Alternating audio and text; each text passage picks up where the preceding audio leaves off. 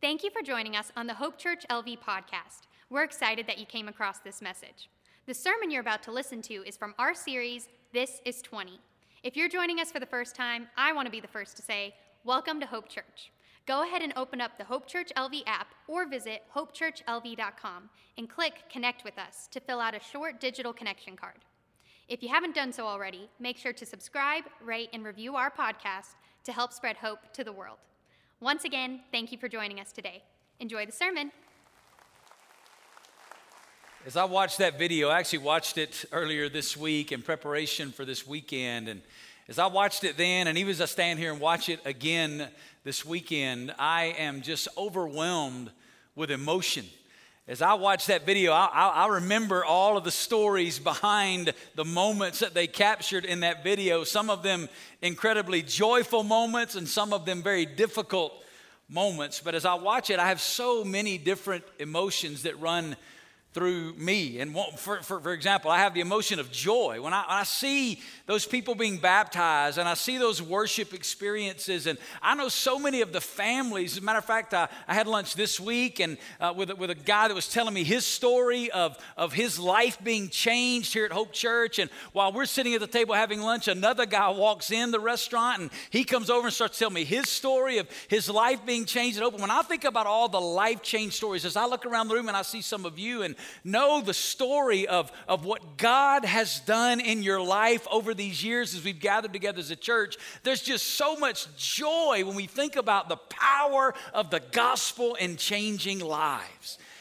But in addition to joy, I feel the emotion of gratitude that God would allow my family to be a part of something like this for these 20 years, because I promise you there were people more qualified to be a part of this than I was or we were as a family. As a matter of fact, when they first asked me back over 20 years ago to pray about coming out here and planting this church, the church that sent us out, their pastor was Johnny Hunt, and Johnny Hunt had been counseled by those that were putting the plan together to send a team out to Las Vegas to plant a church. You need to find a guy who's over 35, who's from the West Coast, who's planted a church before. I was 28, never been west of the Mississippi River, and had never planted a church before in my life. So when I tell you I was unqualified, I was majorly unqualified. So to get to be a part of this for all these years, there's just such incredible gratitude that fills my heart and the heart of our family. But I got to be honest, also as I watch that video, there's the emotion of exhaustion. It's been a lot of work. I watched that part of the video where the campus here was flooded and we're out there with shovels and squeegees and wheelbarrows cleaning things up. There's just been the initial video where you see that gym and all those chairs appear and disappear. It looked really quick on that video, but I'm telling you, it wasn't quick. Some of you moved a lot of those chairs, and you know the exhaustion of 20 years of joining in God's activity doesn't mean that it's easy. We have to lay into that and to labor with the Lord as we serve. But there's also the emotion of anticipation as I watch that video, because here's what I know. God's not finished with Hope Church. The best is yet to come. The Bible tells us in Psalm 33 that the plans of the Lord are from generation to generation. Here's what that means. What God is doing in and through Hope Church is bigger than any of us. It's bigger than our city. It's bigger than our country. It's bigger than our lifetime. If we've really tapped into God's activity, that means it's going to continue on for generations to come. Long after all of us are, like we sang in that song earlier, we're in the presence of the Lord in our mansion just cheering on from the sidelines. God's activity is going to continue in and through this fellowship. So there's a lot of emotion as I think about 20 years of looking back. And if you're a guest this weekend, that's really what we're doing this month. This month, we are celebrating the milestone of 20 years of God's activity in and through Hope Church. And so one of the things we're doing is we're looking back over these 20 years at the faithfulness of God through stories and videos and testimonies about what God has done. But we're also looking forward Looking forward to the opportunities that God is going to put in front of us to advance the mission. And as we're unpacking this month together, our team landed on 2 words that we wanted to really focus on over this month together. And the first word, Pastor Scott preached last week, and it was the word invite. And let me just say, by the way, I'm so thankful for the pastors that God's raised up at this church that over the last several weeks have just so faithfully preached and taught the Word of God. What a blessing to be a part of a team like this. But he preached last weekend about all of our opportunity to join in God's activity by inviting other people to Jesus, inviting them to the gospel, and inviting them to join in the mission of God. The second word is the word that I've been assigned this weekend to unpack for us, and it's the word invest. Invest. And as I begin, I want to show you some numbers. And these numbers all have a story behind them. These numbers represent the way God has been at work in and through Hope Church over the last 20 years. So here's the first number. It's 26. You know what that number represents? 26 people that over these last 20 years, God has raised up out of our church. Many of them come to Christ here, been discipled here, and now they've sensed the call of God to be sent to the nations, and either for several months, or for some of them years, for some of them the rest of their lives. 26 people who used to sit right in these seats are now serving in some country on the other side of the world, joining in God's activity. And not only 26, there are 13 more in the pipeline right now. 13 people in this fellowship who are preparing to relocate to the other side of the world to join in God's global mission. That's something that we get to celebrate. Here's a second number, 76. You say, what is that? 76 churches have been planted out of this fellowship in 25 cities up and down the West Coast. What a miracle of the Lord to be a part of a church. Total honesty here. Before coming here to Las Vegas, I'd never been a part of a church that had planted a church, much less to be a part of a fellowship that has now planted 76 churches out of our church. And listen, we have a plan to reach the mark of 300 churches multiplied out of our church. Here's another number as we look back over these 20 years, 150. Say, what is that? 150 different go time teams, short-term teams, have been sent out of Hope Church representing a few thousand people to 22 different countries around the world. We've sent people out of our fellowship. Many of us have given resources so that they could go. We've prayed for them and we've launched. We've brought them up on stage. We've prayed over them and then sent them out to 22 different countries around the world. Here's another number, 700 plus. 700 plus church planters have been trained right here through the leadership of Hope Church in planting churches locally and globally. Here's another number, 4,000. What is that? In 20 years, we've seen over 4,000 people trust Jesus Christ as Lord and Savior right here in Las Vegas, Nevada. And get this, over 3,000 of those people have been baptized into this fellowship. A lot of you sitting here tonight came to know Jesus right here through the ministry of Hope Church, and you've been baptized into this fellowship, and you're a part of all this that's taking place. Here's the last number when our team gave it to me that blew my mind. 10 million. What's that? Over these last 20 years, we've given away, not talking about our ongoing regular budget, I'm talking about we've given away over $10 million investing in God's activity and expanding His kingdom to the ends of the earth. All of this, and listen, this is just a snapshot. I mean, we're just looking at the tip of the iceberg of the activity of God. If we were to open it up and give a microphone, all of you could tell stories that would represent these numbers or other numbers in our fellowship of what God is doing in and through this local church. And here's a question I want to ask. How has God fueled His mission through Hope Church? How has God allowed for all this to take place? How has He fueled that? There's a lot of ways, to be honest, we could answer that, but I want to focus on one way. Your generosity. One of the values we have here at Hope Church is generous living. We live life ready to make a difference in the lives of others. And because you as a people are so generous, through your generosity, God's mission through Hope Church is being and has been fueled. There's a saying that we use here often at our church. You've heard me say it thousands of times through the years, and here's the way it goes. We don't give to a church. We give what? We give through a church as an investment in God's kingdom being expanded locally and globally. We understand that the church is the vehicle through which we invest for God's kingdom to be expanded all over the world. And since the beginning of this movement called Christianity in the opening pages of the New Testament, God has always fueled his mission through the radical generosity of his people. And I want to take you to a place in the scripture that's a great example of that. If you have your Bible this weekend, open it to 2 Corinthians chapter 8. In 2 Corinthians chapter 8, there is an incredible story about a small group of believers who were honestly the most unlikely group to be used this way. And God used them powerfully to fuel his mission. 2 Corinthians chapter 8, I'm going to read the first 5 verses. Here's what it says in verse 1. We want you to know, brothers.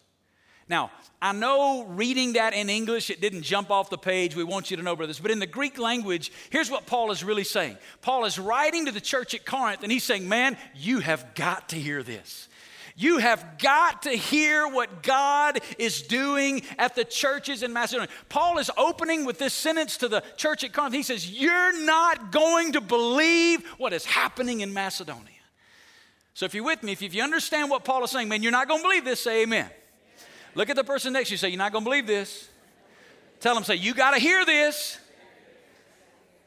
All right, let's read it. Paul says, we want you to know, brothers. What he's really saying is what? You got to hear this. We want you to know, brothers, about the grace of God that has been given among the churches of Macedonia. Paul says, man, there's something that's happened in these churches in Macedonia, and you're not going to believe what it is. What is it? He says, for in a severe test of affliction, their abundance of joy and their extreme poverty. Now hold on right there. You ever played that game, what one thing doesn't look like the others? You know, you got the 3 things on the sheet and you're trying to figure out which one doesn't belong. What doesn't belong here? Severe affliction, extreme poverty, and abundance of joy. How do you get abundance of joy in the midst of severe affliction and extreme poverty? And yet Paul says, in the midst of this severe test of affliction, their abundance of joy and their extreme poverty, what does he say? Have overflowed in the wealth of generosity on their part. For they gave according to their means, as I can testify. Paul said, man, I saw it myself, and beyond their means, of their own accord, begging us earnestly for the favor of taking part in the relief of the saints, and this not as we expected. Paul said, man, we saw them. They're in this severe test of affliction. They're deeply poor. We did not expect this from them, and yet they demonstrated radical generosity. They gave themselves first to the Lord, and then by the will of God to us.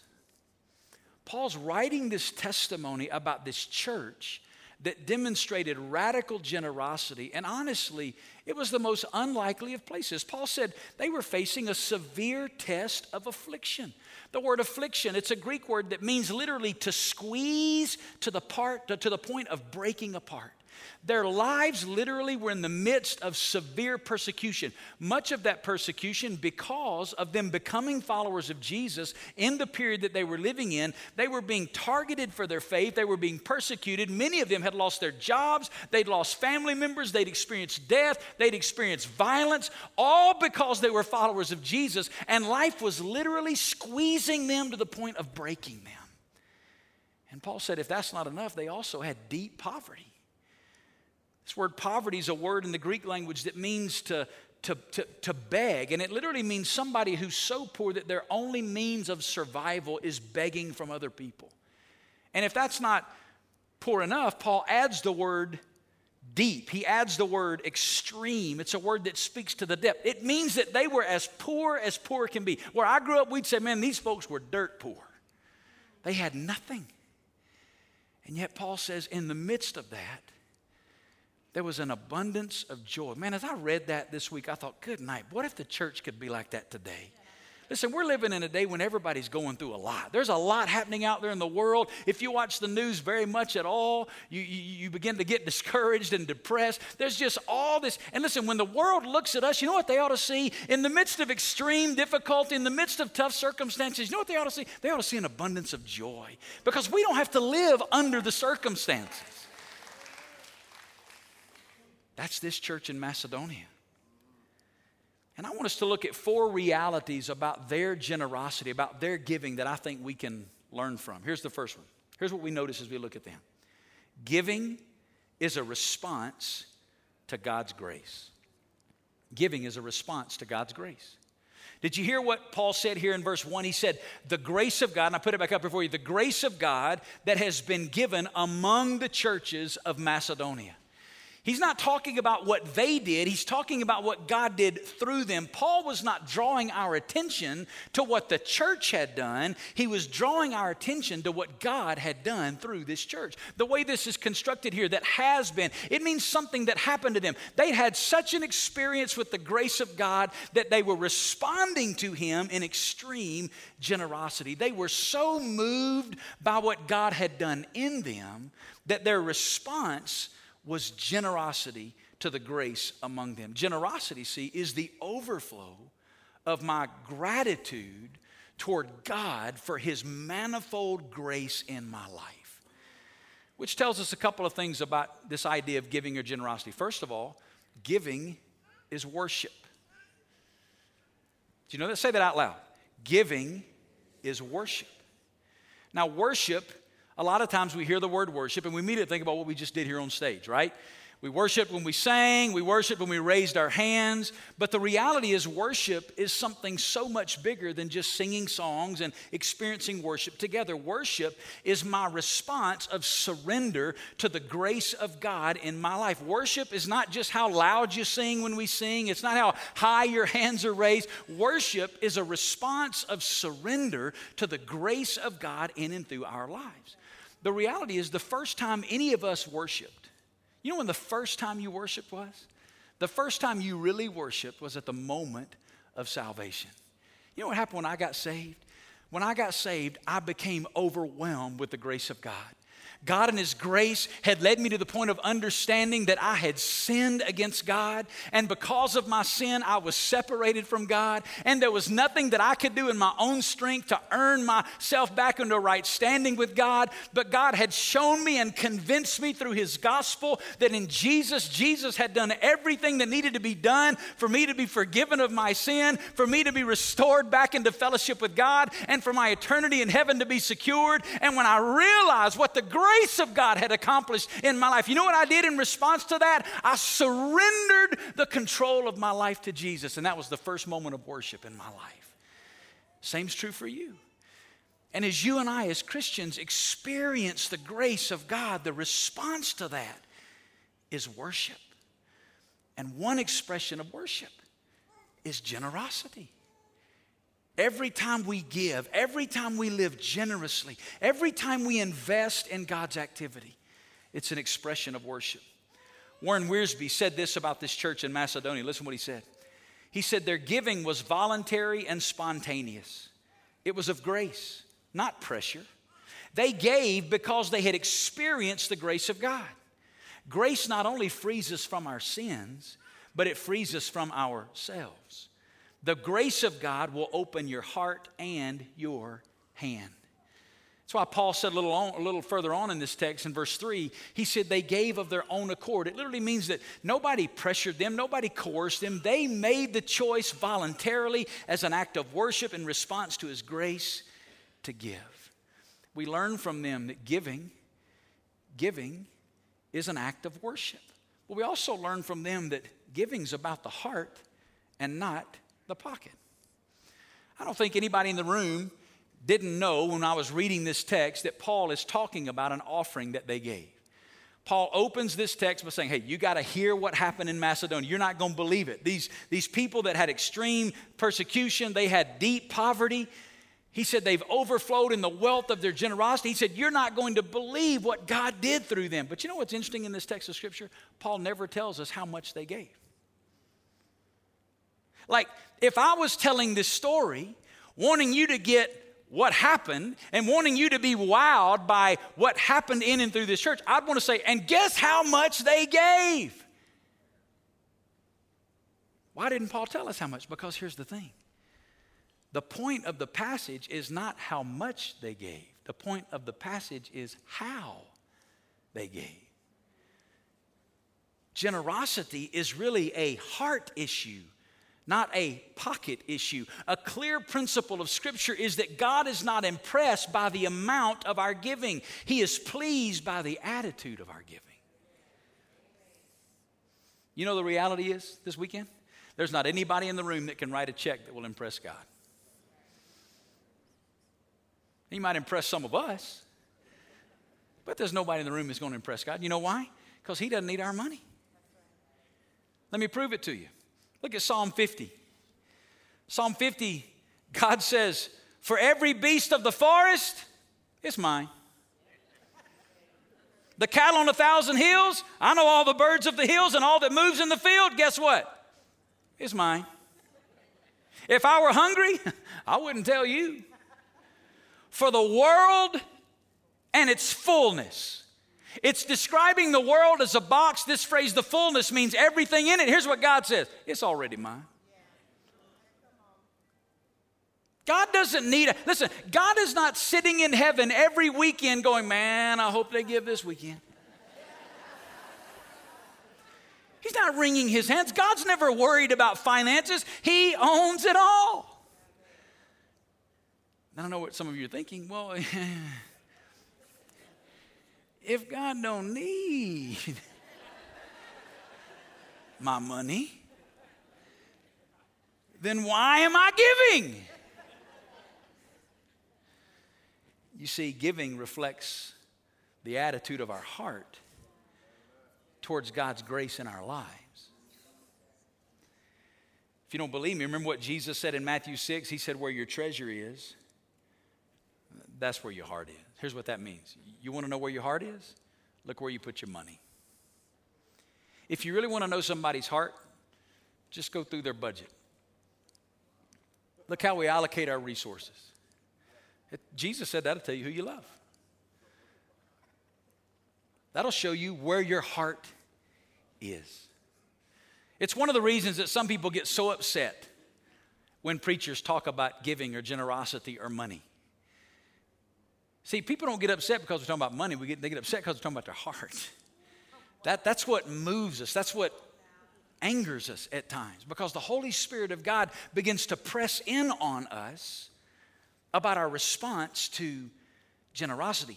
Paul wrote it in 2 Corinthians chapter 9, another chapter after this one. This is what he said. For God loves a, say it out loud. Notice what it doesn't say. It doesn't say God loves giving. It says He loves a cheerful giver. It's all about the heart. Generosity is a heart issue.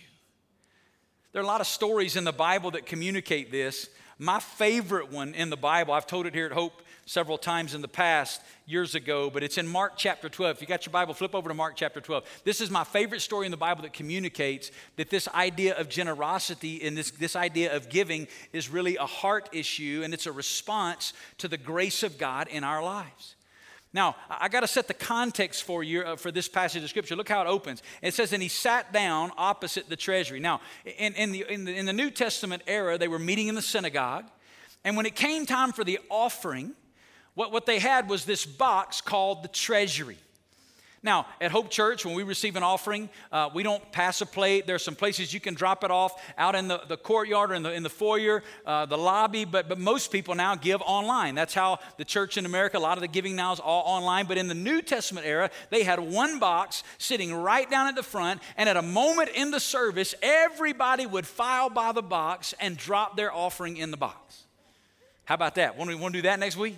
We're just going to put us a box right here. You think that's not intimidating enough? Listen to the rest of it.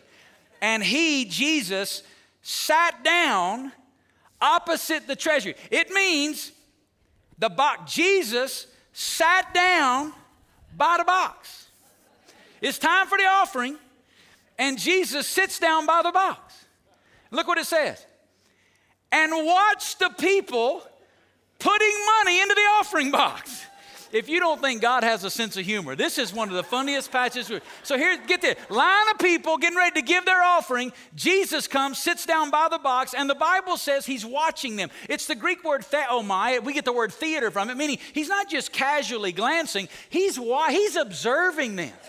So get this picture.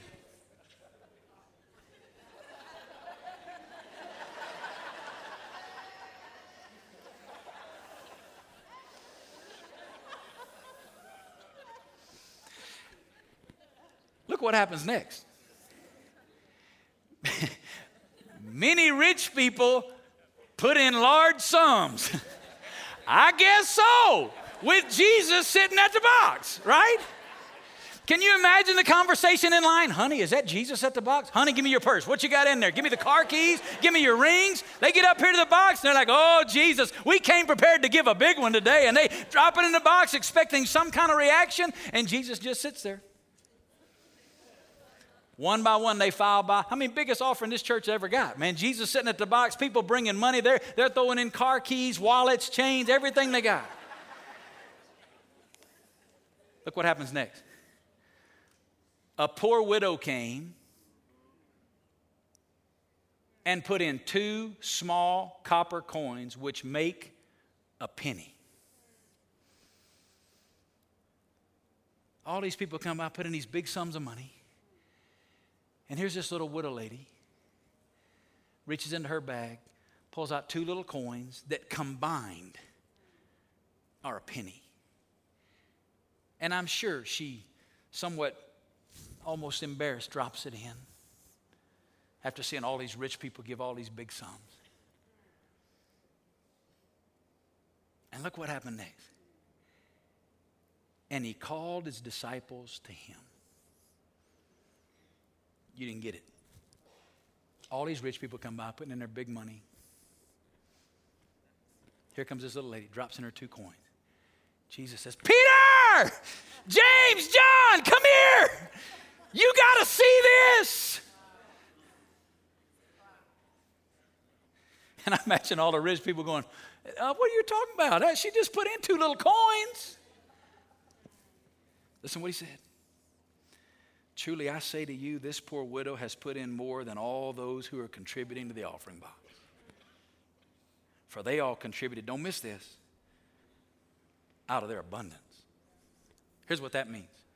They gave him what was left over. They gave out of their surplus. They took care of themselves, and whatever they had left over extra, they tipped God with that. Jesus said, not her. She gave out of her poverty. She put in everything she had. All she had to live on. And that kind of generosity moved the heart of Jesus. Because giving is a response to his grace. You see, that woman had been so overwhelmed by the grace of God in her life, she just lavishly gave back to Jesus. Makes me wonder sometimes with the way I live and give. Has there been a moment in heaven where Jesus said, hey, y'all come here. You got to see what's happening down here at Hope Church today. You got to see this. Second thing we learn from them about giving is that it's an act of faith. It's not only a response to his grace, it's an act of faith. Look at verse 3. It says, for they gave according to their means. As I can testify, Paul said, I saw it. And here's the part that really is this idea of faith, and beyond their means. Personal testimony, nothing in my life as a Christian has grown my faith like understanding this principle of giving. when my wife and I first got married, my dad came over to our apartment, and my wife and I, we'd only known each other for 10 months. I was 20, she was 19. We got married. I know what you're thinking. Man, what were you guys thinking? That's just it. We weren't thinking, right? We had no idea what we were headed into. And we were living in some deep poverty. We were so poor as a young couple. My last year and a half of college, I couldn't even buy textbooks. I just had to go to class, take good notes, couldn't afford textbooks. And my dad came over and just really kind of apologized to me as his son and said, I've never really taught you principles of financial stewardship and generosity. And he got my wife and I sat around our kitchen table and just began to unpack some of the stuff that I'm sharing with you this weekend, and taught us this principle of generosity, and that this idea that you can live better on 90% than you can on 100% in God's economy if you'll just step out in faith. And for us, man, we didn't really understand it, but we believed it, we trusted it, and now for 30 years of marriage have lived this principle out. And I'm not sharing with you this weekend what I'm sharing with you as a paid salesman. I'm sharing with you as a satisfied customer, somebody who personally has lived out the principles that we're learning from this church in Macedonia, and they are deeply transformational, but they will grow your faith. Paul tells us here that they gave, first of all, according to their means. It means they gave out of that which they were able. They gave according to their ability. The way I like to describe this is with this general principle of always a portion. I'll put it up here on the screen. Always a portion means in obedience to Him, in obedience to God, God's people have always regularly given a portion of what God has given them. That's one of the things we see in this church. They gave according to their means. Out of what God had given to them, they gave a portion back to Him. That's the expectation for all of us as followers of Jesus. We get the invitation by God to join in His activity, and I'll talk about that in just a moment, through this vehicle of generosity by giving according to our means a portion of what God has given to us. And as soon as I say that idea of portion, some people that are Christians immediately throw the law card and they say, oh, you're talking about the Old Testament law that requires a tithe. And when they say that, to be totally honest, they hadn't really read the Bible. Because this principle of giving a portion goes way back further than the law. As a matter of fact, 500 years before Moses gave the law, Abraham gave a portion of what God had given to him back to the Lord. And then Abraham's sons, Isaac and Jacob, generations before Moses gave the law, lived out this idea of giving a portion. Then within the law, Moses included this idea of giving a portion of what God had given to us back to him. He put it in the law starting at 10%, but if you study the full Old Testament law, the Jew in the Old Testament law was required to give 23.5% of everything that God gave them as an investment back into God's activity. Then after the law in the New Testament, in grace, we see the early church, the New Testament church. We're reading about one here in the book of 2 Corinthians that was living out this principle of giving according to their means. I'll give you a life-changing principle. Giving a portion is not a requirement of the law, it's a privilege of the relationship. You see, God, by His grace, allows us to join in His activity through the vehicle of generosity. And that's what this church in Macedonia understood. And they were living out this principle by faith, even though they were living in difficult circumstances, of giving a portion of what God had given to them. You say, where do I start with this idea of giving a portion? Listen, that's between you and the Lord. You have to develop your own conviction. My personal conviction is the starting place for me and my family was 10%. 10% of what God had given to us through our income, we were to give back to the Lord. That was a starting place. Listen, but you have to develop your own personal conviction. What I'm telling you is the biblical principle that cannot be denied is that God's people have always given a portion of what God has given to them. But then there's a second phrase in this. The second phrase is that they gave beyond their means. Let that sink in for a minute. We understand this idea of giving according to our means, giving a portion of what God's given to us. But the Bible here says they gave beyond that. It's this idea of sacrifice. If you look at Scripture, you can really summarize the Bible's teaching on generosity with two phrases. The first one we looked at, always a portion. Here's the second one, sometimes a sacrifice. Always we're to give a portion of what God's given to us. Sometimes We're to give sacrificially, in dependence on Him. God's people have sometimes sacrificed to give beyond their ability. That phrase beyond in the text, when it says beyond their means, it literally means the idea of being outside of that which is even possible. They gave beyond what they could afford to give. I'm going to talk about this a little more next weekend, this idea of sacrificial generosity. But one of the reasons we're bringing this up in our 20th birthday month celebration is because on our birthday weekend, the last weekend of this month, we're setting aside that weekend to fuel future ministry opportunities that we believe God's opened up to us. At the end of the service, we're going to give you some more information, but we're going to be asking our church the last weekend of this month to give a one weekend above and beyond sacrificial offering. We're telling you now so you can pray for the next 2 weeks about what you feel like the Lord may lead you to give. And that's all we're asking you to do. Pray and hear from the Lord and simply do that. Don't do it because we're having an offering. Do it because you hear from the Lord. But we're asking you to pray and hear from the Lord. And as you get the information, when you leave at the end of the service, you'll see that there are multiple levels. All the stuff that you see that we're going to give you, we're going to do. It's a matter of when we'll do it based on the generosity that we together as a people fuel God's mission with. But the last weekend of the month, that weekend, we're setting aside everything that comes in towards this sacrificial offering. Every dime that's given that weekend, unless it's designated somewhere else, everything that comes in is going towards this sacrificial offering, towards future ministry investment and involvement in and through Hope Church. But it requires faith. Giving is an act of faith. It means that even though it doesn't make sense, when my dad taught my wife and I, hey, you can live better on 90% than you can on 100%, guess what? In math, that doesn't make sense. But let me tell you what I've learned in 30 years. In God's economy, it does. You can live better on 90% than you can on 100. How do you get there? By faith. You trust God. And here's what I've learned. You can't outgive Him. You can't outgive Him. Let me give you a third thing we learned from Him.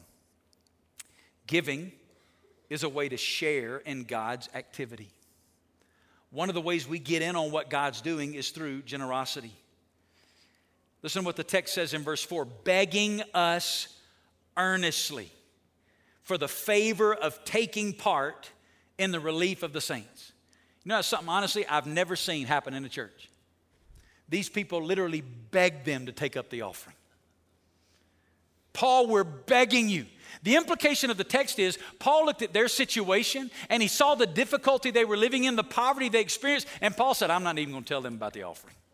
We're not even going to bring it up. What they're living in is as bad as what they're facing in Jerusalem, where we're taking the money up to go help them. They got a situation just as bad. Paul said, we're not going to even tell them. And they begged Paul, said, Paul, we're begging you earnestly. It means they're pleading. They're literally on their knees saying, Paul, please let us take part. That phrase, take part, means to share in. It means to join in the opportunity, to join in God's activity. They knew that God didn't need their money, but they knew that giving was an invitation to share in what God was doing.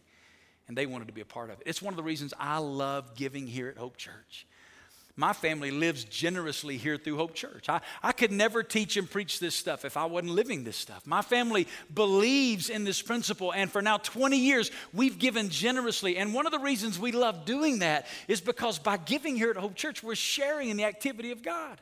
I shared some numbers with you at the beginning of the sermon. Listen, if you've been generous here at Hope Church, every one of those numbers, you've got a part in that because of your generosity.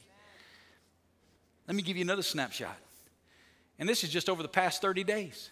I just learned this stuff this week. I asked our team to give me some of this information because I wanted to hear it and I wanted to share it with you. And I've been away, so I didn't know any of this. And when I read it, I was just so encouraged. This is what's happened in just the last 30 days. And again, it's just some sampling.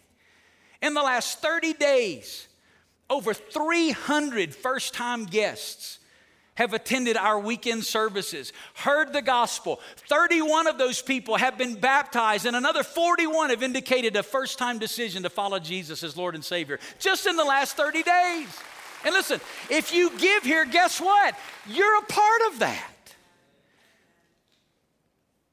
Did you know that one of our church plants in the last 30 days, Walk Church, pastored by Hayden Ratner, one of our church plants has just launched a team out of their church to plant a new church called Favor City Church that on October 3rd is going to launch its first service at Green Valley High School. Here's what that means. We're grandparents. Our babies are having babies. The churches, when I said 7,600, that doesn't count all the churches we've planted and now planted, and some of them have planted 10, 15 churches out of their own church. We've been a part of it. How does that happen? Here's how it happens. Because you give. Let me tell you another thing. This is just the last 30 days.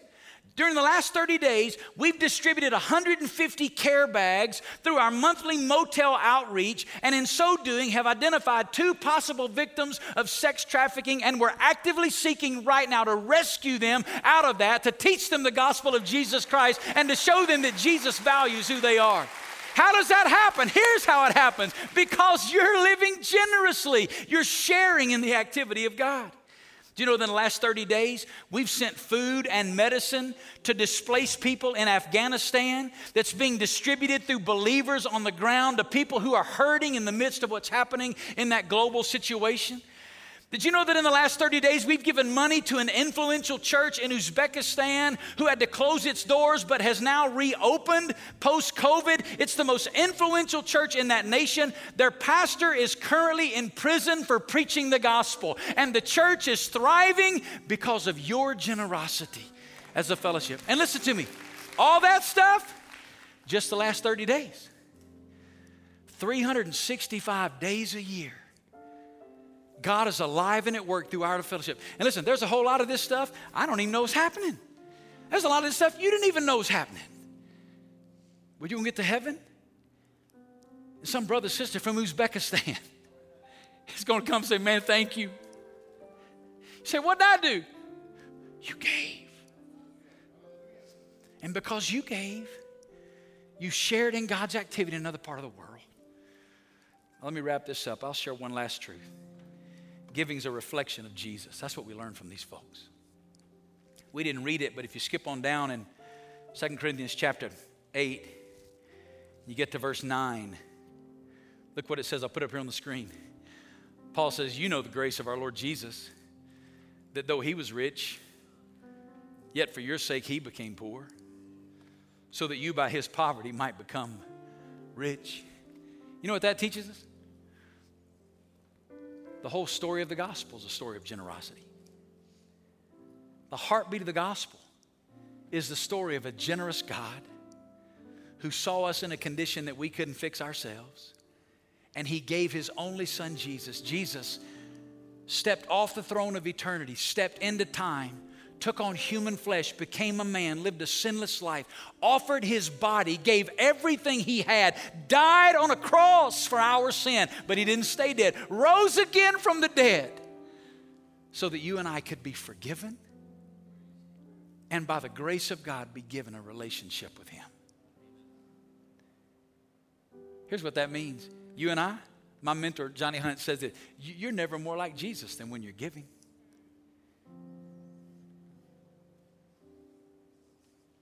Let's bow our heads together. Maybe you're here today and it's your first time ever in a church service. Maybe you're here and you've been to church before, but somebody invited you to come and you're just hearing this talk about this church and the Bible and their radical generosity. Here's what I want you to hear. The whole message of the Bible is about this generous God who loves you. He loves you so much that he gave his son Jesus to die on a cross for your sin.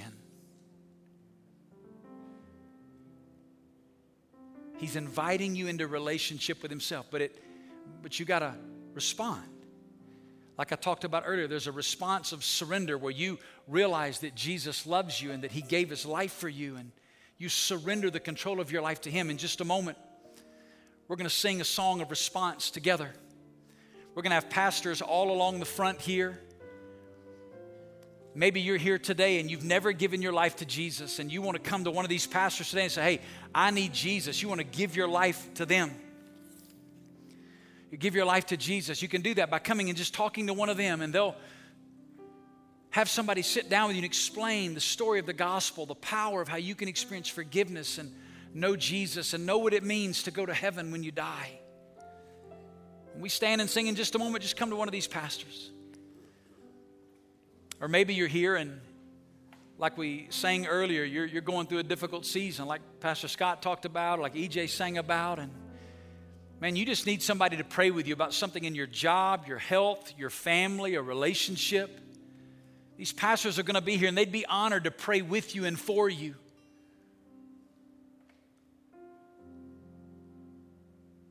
Finally, we're going to just open this altar up. Maybe you just want to come be alone with the Lord and just ask God to move on your heart. Maybe in hearing this tonight, God's convicted you. God's spoken some stuff into your life, and you just need to come and just be alone with God for a minute. This altar is going to be open. You can do that. Lord, in this moment, would you have your way? God, would you speak as only you can? Lord, would you move among us? God, I pray for those that are here that don't know you, Lord. I pray as soon as we stand, they'd come to one of these pastors and say, I need Jesus. God, I pray for those that need to be prayed for, that need to spend time with you, God, that they would move in this time. Lord, have your way in this moment. Thank you for listening to the Hope Church LV podcast. If you haven't done so already, go rate and review our podcast to help spread hope to the world. Have a great rest of your day.